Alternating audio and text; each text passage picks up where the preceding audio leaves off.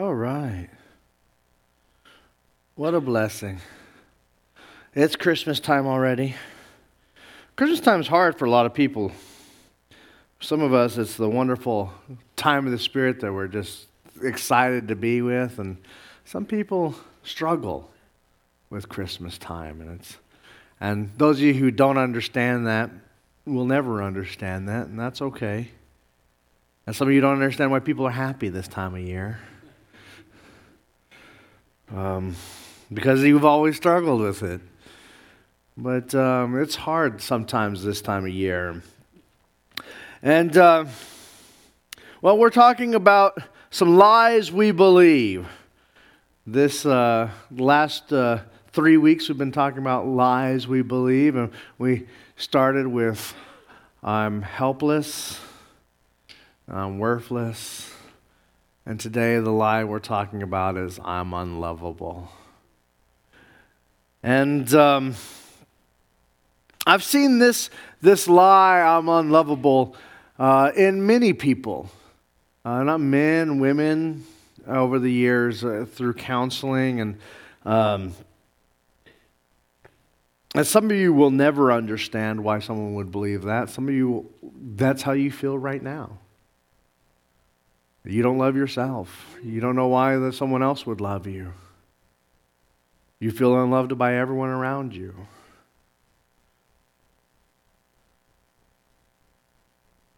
We often find ourselves to be believing this lie that we're unlovable.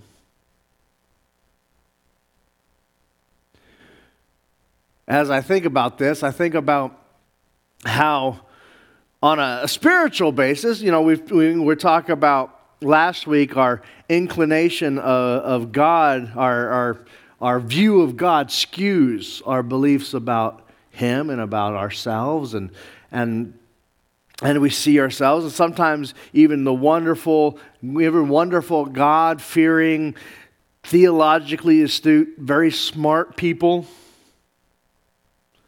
can feel like God can't love me because of, you fill in your blank, something you've done, something that happened to you, something that is going on in your life. God can't really love me. If He loved me, this wouldn't have happened to me.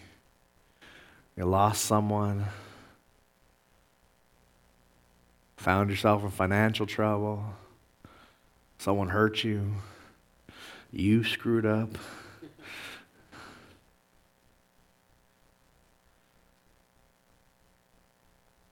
That idea that,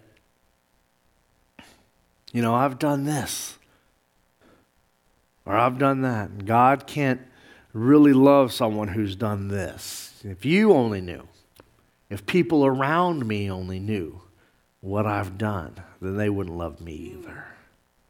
And we hide who we really are because if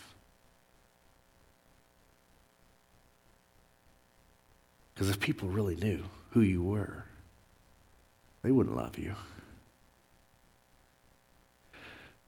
But on a very other real sense, I'm aware that it's not always the God that makes us feel like we're unloved. It's those around us that sometimes we've experienced things that have shown us that we shouldn't be loved.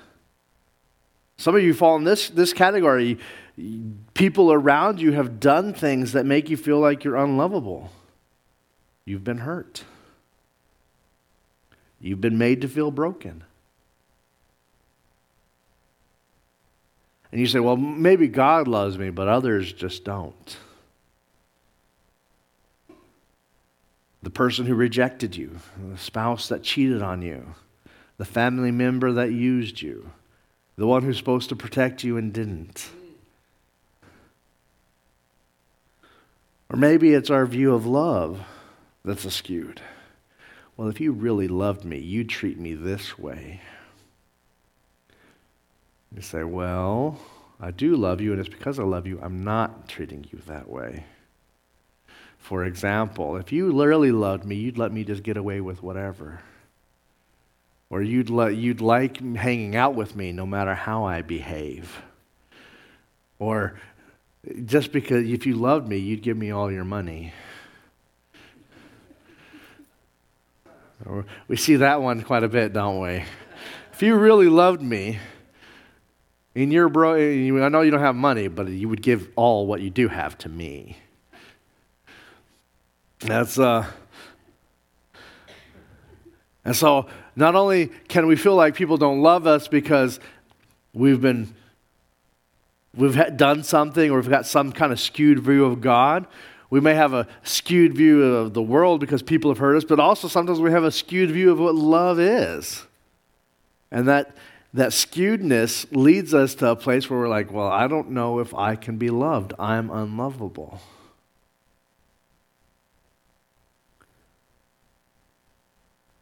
You know, shame is a powerful tool.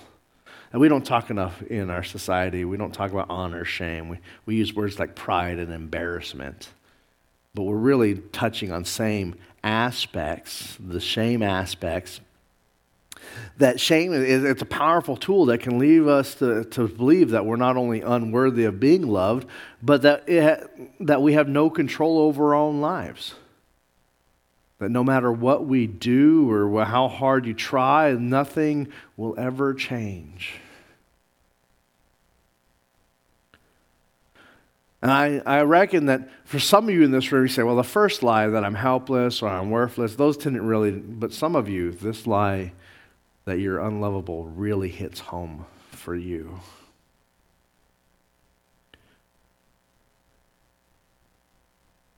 And we are incredibly hard on ourselves. Don't raise your hand. How many of you are too hard on yourself? Yeah, some of you are like, I want to raise my hand right now. It's 2 hands for me, right? I'm incredibly hard on myself. And because of this, we're so hard on ourselves, we turn on other people because we're so hard on ourselves that we turn on those who are closest to us, which makes us feel bad about ourselves. And so it circles in around and makes us feel worse. And so we feel unlovable because we're unlovable, because we're being hard on ourselves, we're making hard on another. And it's just a violent, vicious cycle. But as we talk about this, the first thing we have to address is where our truth comes from. If you are unlovable, then God can't love you. But the truth is God does love you. Sometimes we have to remind ourselves of this, even though we don't feel loved by Him. You're like, well, God, if you loved me, that person wouldn't have passed away. Or I wouldn't be sick. Or I wouldn't be struggling right now with my finances. Or there would be no hungry people in the world. Sometimes we get really crazy with it. If you really loved us, there'd be no, hunger in the world. Which is kind of silly if you think about it. In a broken world, the fact that some people are hoarding food and other people don't get some is just, it really should be what we expect. It doesn't make it right, but it's what we expect. It should be what we expect because it's a broken, fallen world. We have to realize that God loves us, and this is a central part of the story. If we are to believe Jesus, the Bible, and we're the society that believes the Bible more than probably God. Sorry, did that hurt some of your feelings? Some people in this country worship the Bible more than the one who wrote the Bible.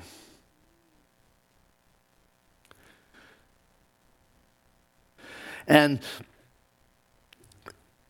we say, well, I want to be, if I'm going to believe in the Scriptures, I want to believe that God, the God of the Scriptures, then the central part of the story is that God loves us. And there's nothing we can do to make God, who is loved, 1 John 4:16. And we have come to know and believe that the love of God has for us. God is love. And the one who remains in love remains in God, and God remains in him. Love is not God, but God is love. We've reversed that sometimes in our history. Say love is God, and all that matters is love. But God is love. And so if we say that a God who is love, and we say, wait, the God who is love doesn't love me? That's to question his very character. That's to question the very nature of who he is. You say, well, I believe the scriptures, but I don't believe that passage.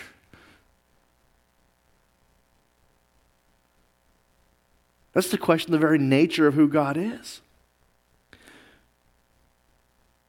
Now, that, of course, that doesn't give us a carte blanche to do whatever we want. We know that. But it does give us assurance that he loves us.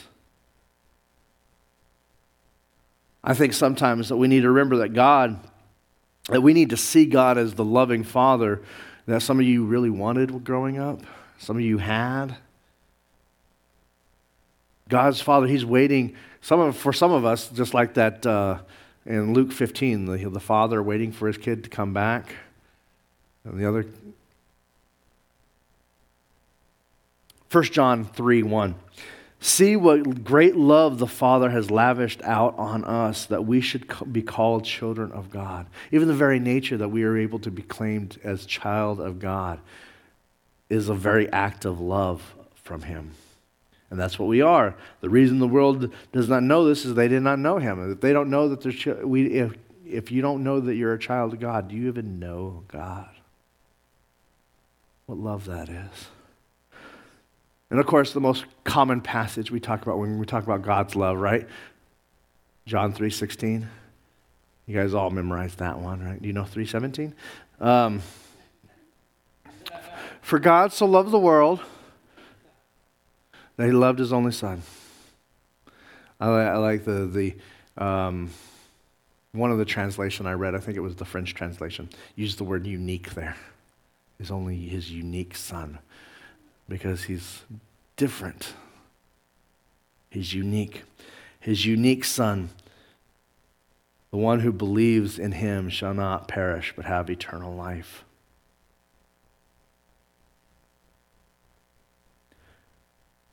I mean, let that truly sink in. If I'm unlovable,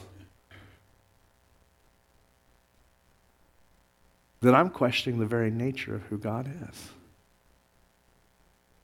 If I believe this lie, I believe God doesn't really love me. And that's the furthest from the truth. A straight up lie from the enemy. You may feel that way, but you can't believe the lie.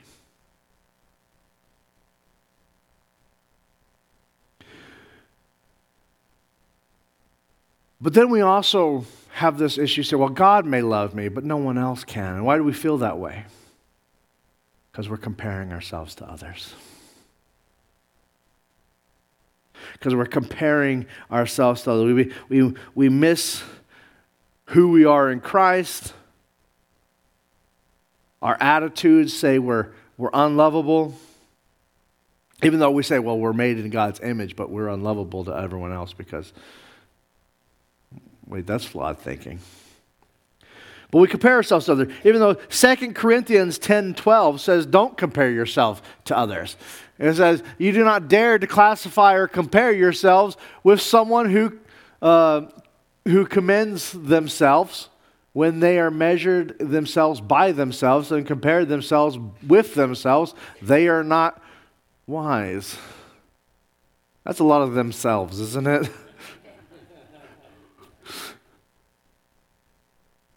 It's foolish to compare ourselves to other people, and it's only gotten worse with social media. That's when you're like, well, I'm on very little social. I don't compare myself. If you're on social media, you're going to compare yourself at least a little bit to the world around you. It's just going to happen. You're going to see that person with what's going on in their life. You're going to see what's going on with their health, and even though they're fake images. I mean, you guys would be scared to know how easy it is to fake an image on Instagram or Facebook.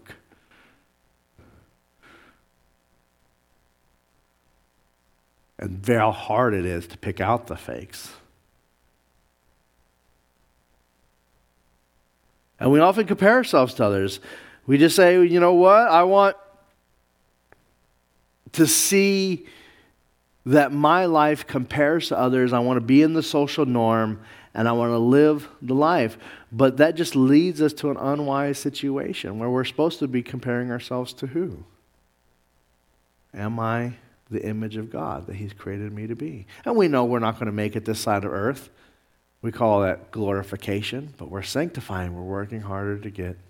We're not working hard. That's the wrong word to use. We are working meditatively with joy. We got a working hard problem, don't we? Well, I can work hard enough to get there.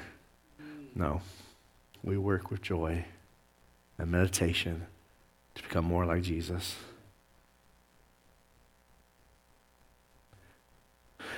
But sometimes it's not about comparing ourselves. Sometimes it's about something we've done in the past. We say, I can't let go of it. I can't let go of it. Even though the Bible tells us that we're supposed to, right?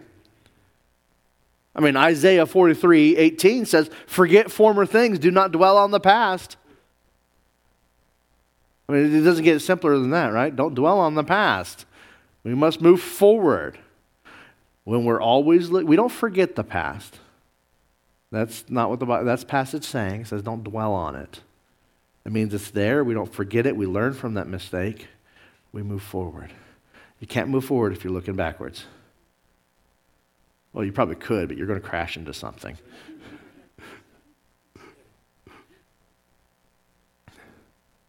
We must look past the past and say, I'm going to move forward, not dwell on it. I'm not going to forget. I'm going to learn. So that also means that if we're say, well, the thing that, that I look back and say, well, God, you can't let me because of the things I did, and we're still doing them, we're still caught in the past, right? Because we're still in that action that we know is wrong. But you've been made new by Jesus Christ, so we need to put to death those actions. And sometimes it takes hard, violent action to put some things to death. Like if your issue is on the phone, that's a sin. It's a place that you find yourself in sin. We have to, get rid of those temptations, or, we have to do work to if that person that you talk to is always leading you down the wrong path. Sometimes we got to cut that off. I mean, these are things that don't come easy. But we also have to, not only do we have to put the past in the past, we must find that we must love ourselves. And I'm not talking about that selfish, we're good at loving the selfish nature in ourselves. But I'm talking about loving the you that God is making you into. That's why like the Bible tells us, he says, when Jesus says, what's the greatest commandment? He says, love God with all that you are, right? Paraphrased. And then he said, the second is just like it. He says, love your neighbor as yourself. And the emphasis is on your neighbor, but then there's that word that you can't love your neighbor if you're not loving yourself. If you don't like who you are, you're just going to take it out on everyone around you. And actually, I found that to be a case about a lot of times. When you find someone who's really being mean to you, whether it be at church or somewhere else, often it's because they're not happy with who they are. And they're not happy with what's going on in their life. And so they're angry. They're just taking it out on anyone. They want people around them to hurt as bad as they're hurting inside. And some of you have found yourself where you're acting that way because you're not happy with who you are. But the truth is, if we got to love the you that we're being made into, say, I'm going to put away the past, but I want to move forward in God's love and believe that God is leading me to be His image. And He's not going to make an image that is broken. He's not going to make an image that is incomplete and unlovable. He is love. And so as we reflect that, we must be love, the image He's made in us, as we must love others.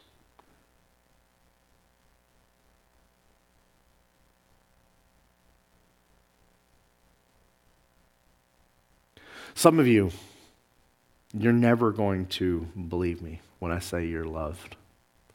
Some of you are never going to feel like I feel lovable. Those lies are so ingrained in you. I pray that God moves you past those lies and shows that you are loved, no matter what the circumstance. And yes, there are some attitudes and some things that you can correct to make people like you more. But you're loved.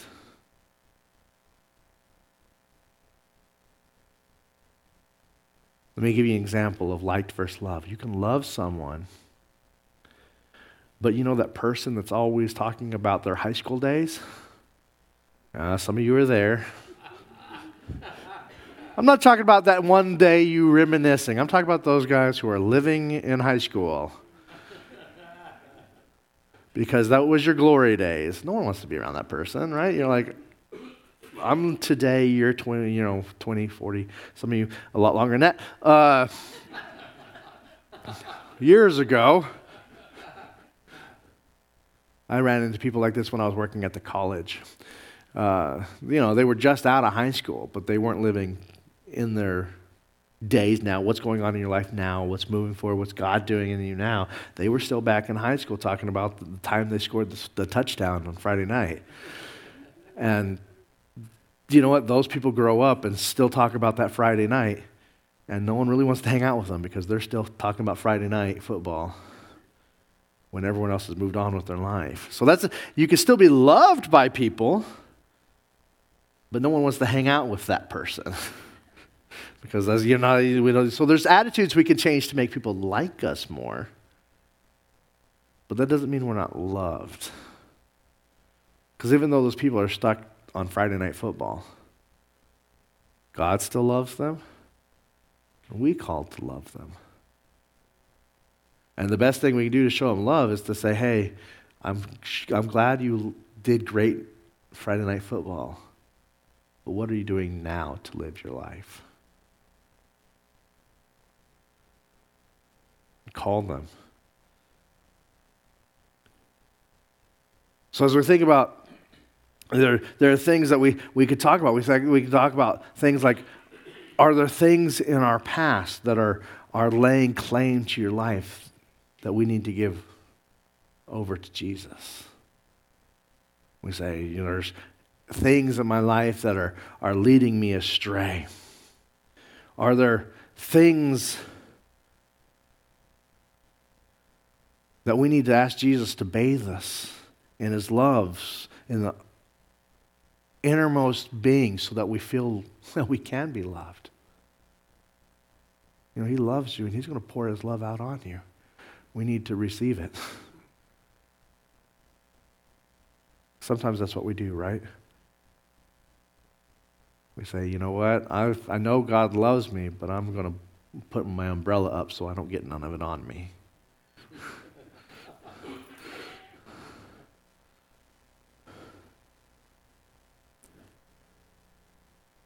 Maybe your next step is that I need to surround myself with people that speak truth into me.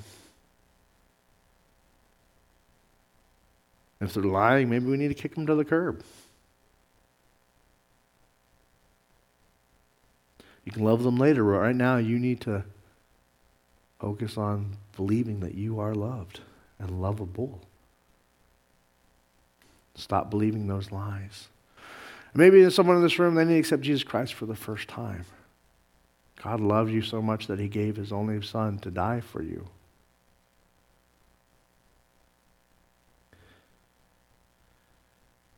Father, I pray that you lead us down a path of believing that we're lovable. Lord, we know that you love us. Help us to understand your love, even though in many ways it is ununderstandable. Lord, help us to show your love. Let us be the image to those around us of your love, that people may feel that they are loved. Lord, help us to love ourselves, the self, not that selfish desires, but the you that you are making us into. Help us down and walk down that path.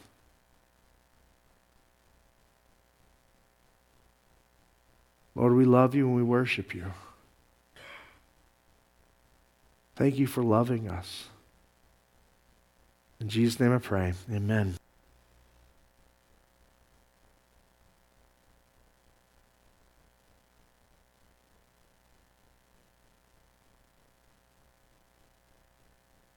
All right.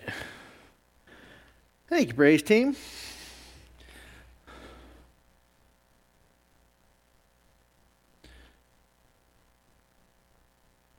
Get my Bible ready.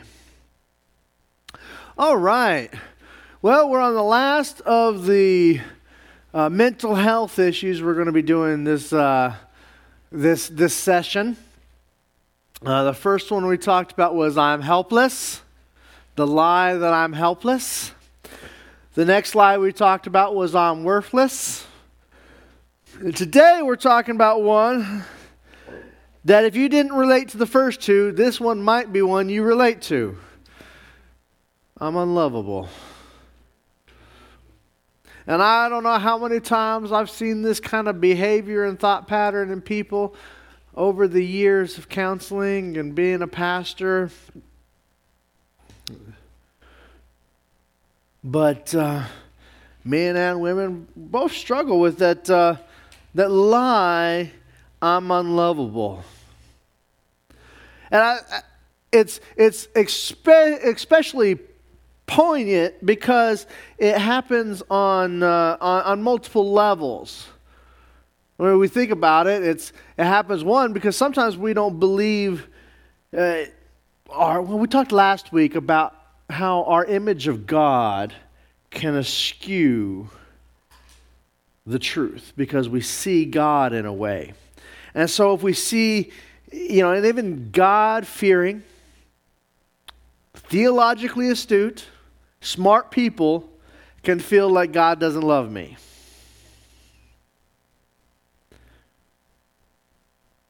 It's a lie, but even true blue Christians that you would never think can fall into that trap, that God doesn't love me.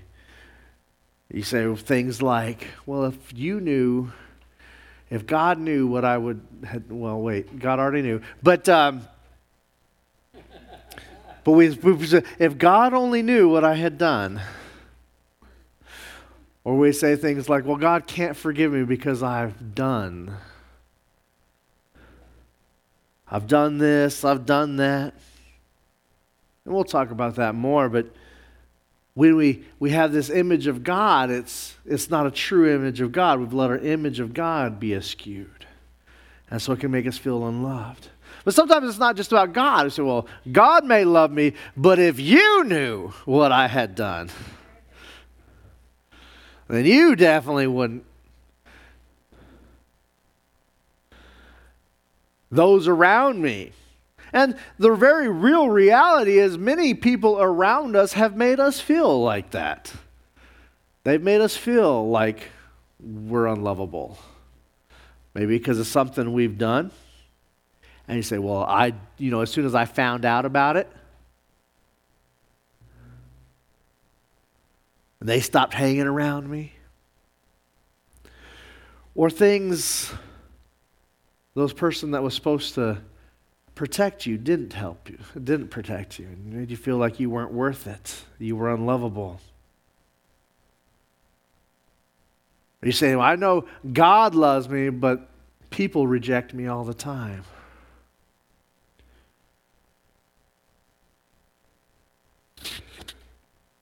Excuse me. Allergy season.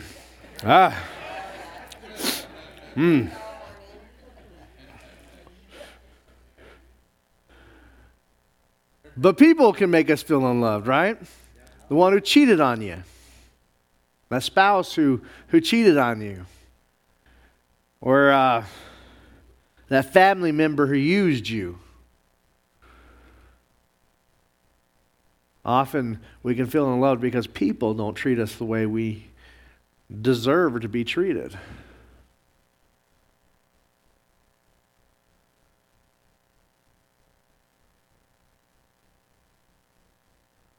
Shame. We don't talk enough about honor shame in our society. We use words like embarrassment and pride, but we're trying to get to the same imagery that the biblical word uses, honor and shame.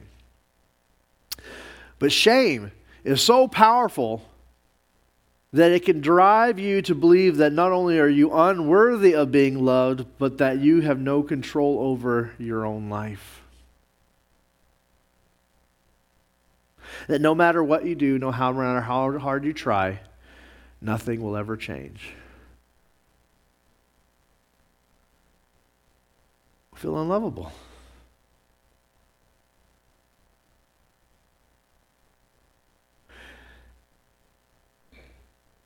And then on top of all of that, we are incredibly hard on ourselves.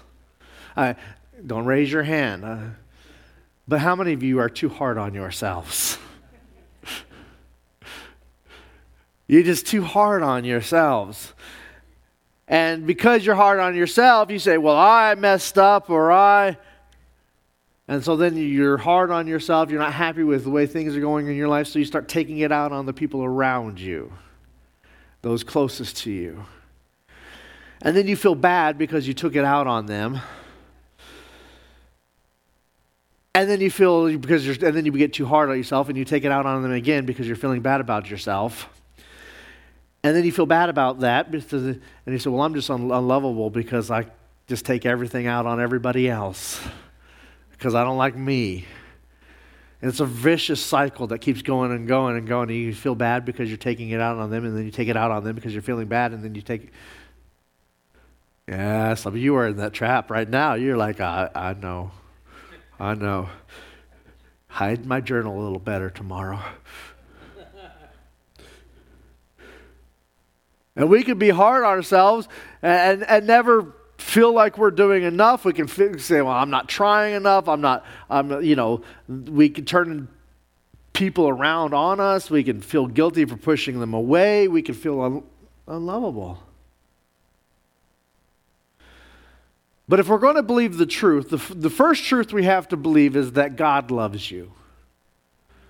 God loves you.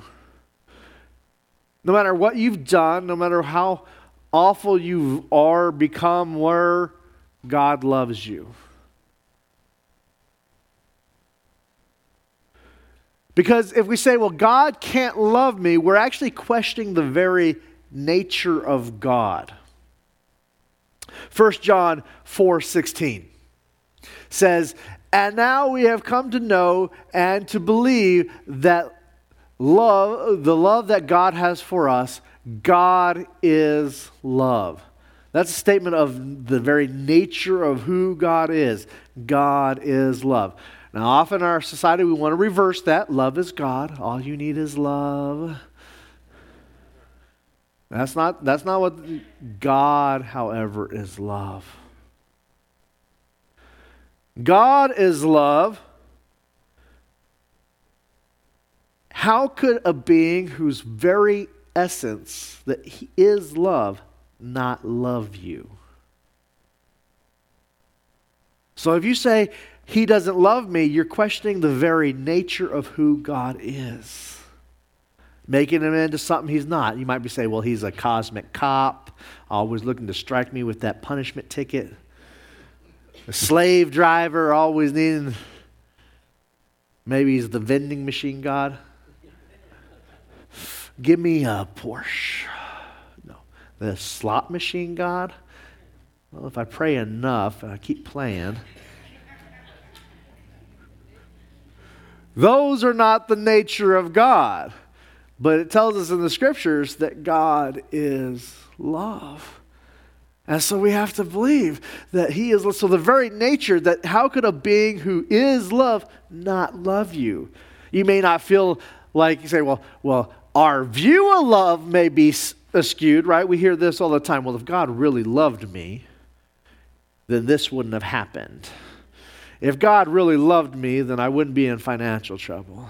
If God really loved me, then my spouse wouldn't have ran out on me. If God really loved me, then there'd be we get really crazy with this, there'd be no hunger in the world. There'd be no sick people ever. Which is really kind of silly when you think that right in the beginning it tells us that we're in a fallen state, a fallen world. It's broken. And so we should expect brokenness in this world. That doesn't mean he doesn't love us. In fact, because he loved us enough, he wants us to have the same love for him. He's gifted us with authority, because he is love, to say, I don't love you. He wants us to love him with the same love that he has. So he could have just snapped his finger and said, you will love me. But that's not real love. He said, you need to, if you want to be truly in love with me, you have to be able to say, I don't love you. So therefore we get caught up in these circles of free will. You have the ability to say, I don't love you. And so you say, well, if there was no hurting in this world, that would be the true sign that God will love you. And he said, no, that's actually the sign that he's enslaved you. Now we're looking for a time when there'll be no suffering in this world, when he comes and makes it all over again and we're not broken anymore. But he loves us. He loves us. He loves you. He's like a father. Some of you don't have that father figure in your head, the right father figure in your head. You got the broken father figure in your head. Some of you got the good father figure in your head. He's a father waiting for you to return, maybe encouraging you to do life to its fullest. Like in Luke 15, right? We see that father.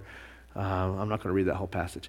You can read it on your own. Luke 15, there's a father figure in there waiting for his son to return home. And the other son's like jealous, and he has to deal with that son too. And 1 John 3:1 says, see what great love the Father has lavished on us, that we should be called children of God. I mean, even the very act that we can be called the children of God, that he is Father, shows us how loved we are. And that, of course, if we're going to talk about the love of God, we have to talk about that most famous passage, right? John 3:16. We should all have it memorized. Of course, also memorize John 3:17. And go ahead and go 3:18 too while you're at it. It's a good one. But John 3:16, we all know that one, right? For God so loved the world that he gave his only unique Son, that whoever should believeth in him. That's right. That's fantastic, isn't it? That he loves us so much that he became flesh, that he gave his life for us. I mean, the ultimate sacrifice for a friend is that you lay down your life for them. Oh, what a blessing that is. That's the gift that gives us eternal life, is we can say, he loves me that much that he's going to die and go on the cross for me, that I may have eternal life. All we have to do is accept that life. Accept that freely offered gift. It's there. We got to believe that he died for us. He loves us that much. The only sin he says is unforgivable is blasphemy of the Holy Spirit, which is basically saying, get away from me. I don't want anything to do with you. I reject your forgiveness. Everything else is forgivable.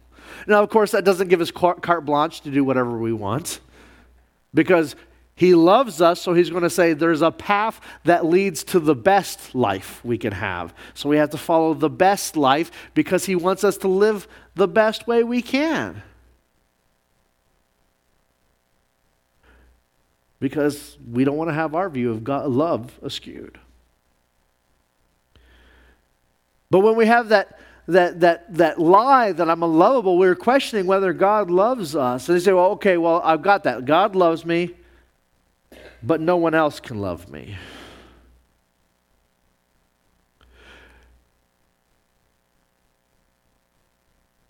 And I believe this is really a misunderstanding of who Christ is in you. Christ doesn't make unlovable people. Christ doesn't make unlovable people. We maybe become hard to love because of some of our attitudes. We may be the kind of person that people don't like to be around because of our attitudes. But you're not unlovable because you're made in His image.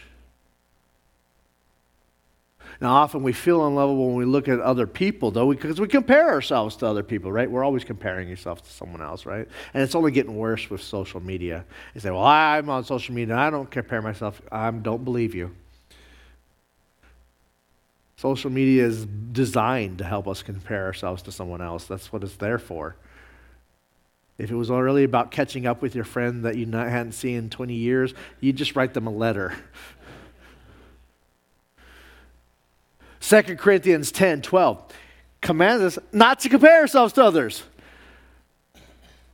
We do not dare classify or compare ourselves with someone who commends themselves. When they measure themselves by themselves and compare themselves with themselves, they are not wise. That's a lot of themselves, don't you think?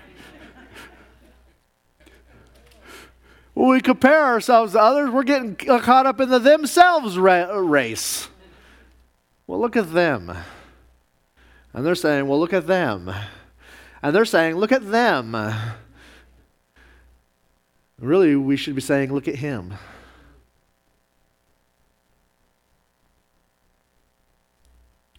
And comparing ourselves to the social norms, comparing ourselves to others living, this is what leads us down the path of saying, well, I just can't be lovable because I don't have this. Or I'm not like that. Or, you know what, they have this much money and I don't have money, even though all that stuff is fake. Social media is fake.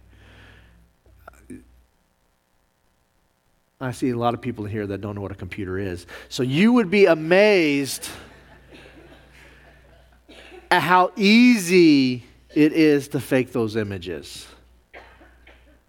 How easy it is. I could take your face and put you in a mansion on some ripped body, and you'd be like, yeah, that's me. It's so easy to fake those images, and you can't tell the difference many a times. But not only do we compare ourselves to others, we also feel shame because of stuff we've done in the past. Right? Even though Isaiah 43 says, forget the former things and do not dwell on the past. You know, for a society that worships the Bible sometimes more than we worship God, I say that in all love, as Americans, we sometimes can put the Bible ahead of the one who wrote the Bible. We don't believe it very much, do we? It says, forget the past. Forget the things. Do not dwell on it. We can't forget what happened in our lives. That's just not going to happen. Even God doesn't forget. I love the idea of God forgetting my sins because it's not what the Bible tells us. It says that He has chosen to overlook it. He's locked it up in a box and throw it away. That's actually even more powerful because it's where we can forget what, I don't know about you, but I forgot what breakfast was. He, an all-knowing God, doesn't forget. He just chooses to overlook it. That's even more of a sign of love. He says, I love you, and I'm going to overlook this. And He says, don't dwell on the past. You know why we don't dwell on the past? Because you can't move forward in the past. If you're looking in the past, it's not that you've ever forgot it. You know it's there. But if you're focused on the past, you're going to crash into something when you try to move forward. Don't believe me? Go try it when you drive your car out of here. No, don't do that. Don't do that. Don't hear me say that. Look forward. You will crash if you're focused on the past. So we find shame that leads us down a path that keeps us from feeling lovable. We find shame that says, but God says, I forgive you. I'm going to move forward with you. And our job as fellow believers is to say, you know what? That is in the past. We have to look forward with people. Now, if you're still doing the thing that you're ashamed of, it's time to put it to death. That's what the Bible tells us. Put it to death, which is harsh words. Because we talk about, putting it to death means, actually taking that vicious action of saying things like, if my phone is causing me to sin, it's better not to have a phone. If my computer is leading me down a path, or that friend, I'm going to put that in air quotes, friend, I'm always leading me down a path of destruction, maybe it's better not to have that friend. That's hard. They get us torn up inside because we have to say, I have to put this to death.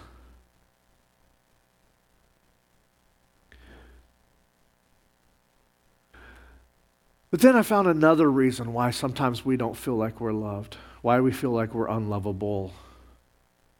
It's because we don't love ourselves. We don't love ourselves.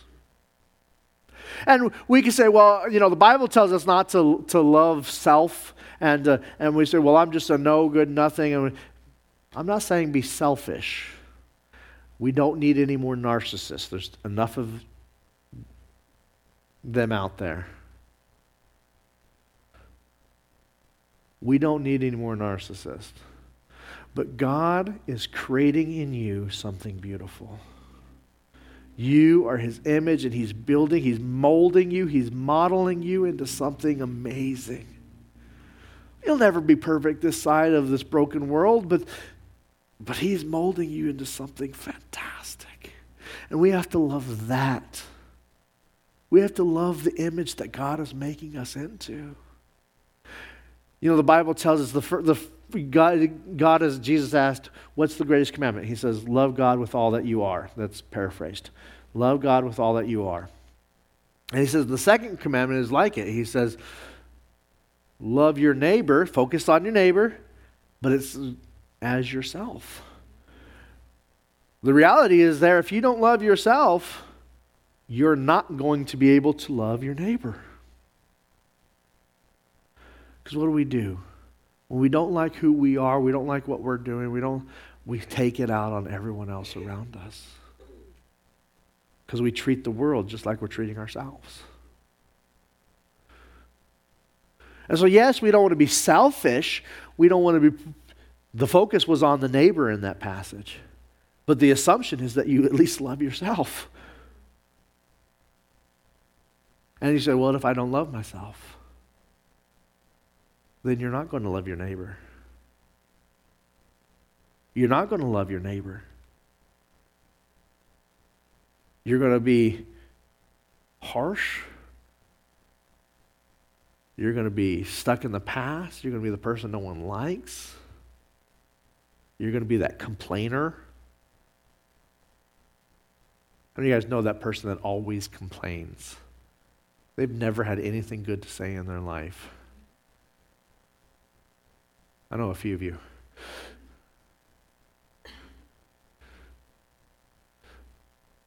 I'll look this way so you don't know which one I'm talking about.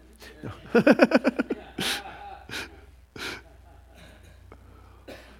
The reality is when we don't like ourselves,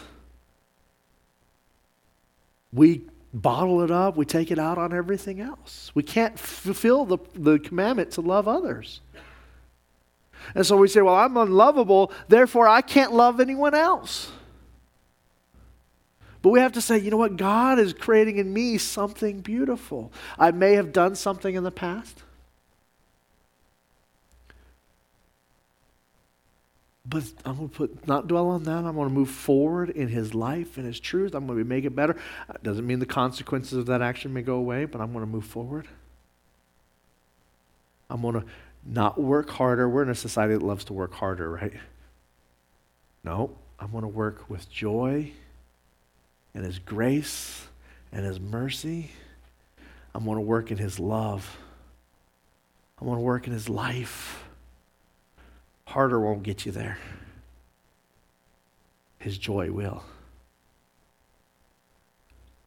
And some of you, you're never going to believe me. You're always going to say, it's been so ingrained in you that I'm unlovable. Some of you have been hurt that bad. I pray that God removes that lies. That someone comes in your life that loves you. Some of you the past has laid claim to you and your life, and you need to give that up to Jesus. Some of you have so much of an attitude that, no one wants to be, you're like, people don't love me, and your attitude is not helping. You don't love yourself. I'll give you an example of this. This is a common one when I was in college, and I see it here, I see it everywhere I've ever been. That person that lives in their glory days in the past. For example, I saw this when I was in college. I've talked to people here. They don't want to hang out. People don't want to hang out with me. But when I do talk about myself, it's about when I was scoring that touchdown in high school, or when I was. No one wants to hang out with that person. Why? Because they've moved on with their life. You still haven't. That makes you really unlikable, but it doesn't mean you're unlovable. Because we get those confused, doesn't it? Really, we need to change our attitudes. I remember when I was in college, and of course, I'm talking about things I'm doing. I'm going on mission trips. I'm learning about Christ. I'm, loving the study and challenging myself with people that believe things different than me. And I talked to someone, another person, and what are you doing? And they said, well, I used to go to mission trips. I used to, when I was in high school, those Friday night lights were all I saw. And they're still seeing it. Well, no one wants to hang with that. I'm talking about now. And those people, they live their whole lives that way. And people just get tired of hanging out with you. Some of you are that way. You're like, that's me. We got to love the person we're becoming, not the person we were. Because the person you were, hopefully, has changed quite a bit. Because God is forming you, making you, growing you, making you more than you ever thought possible.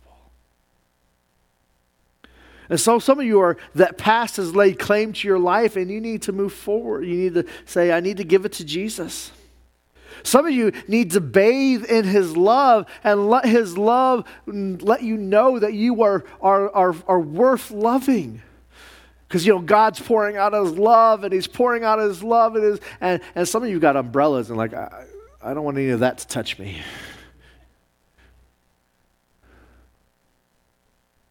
It says, no, I'm pouring out my love. And so you need to remove the umbrella. Let his love flow over you.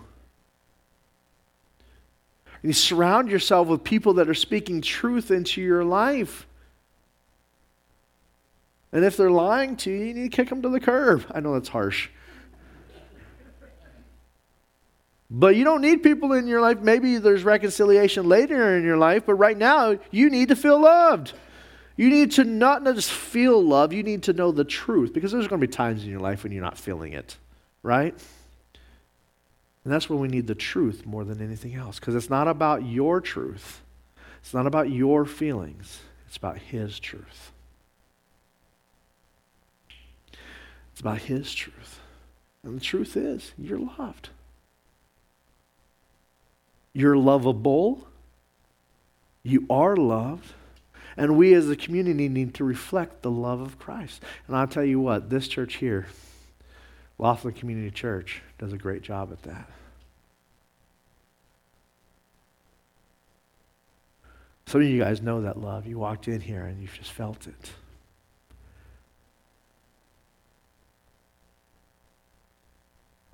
But as we think about this, we think, you know what? We need to accept the truth. You are lovable.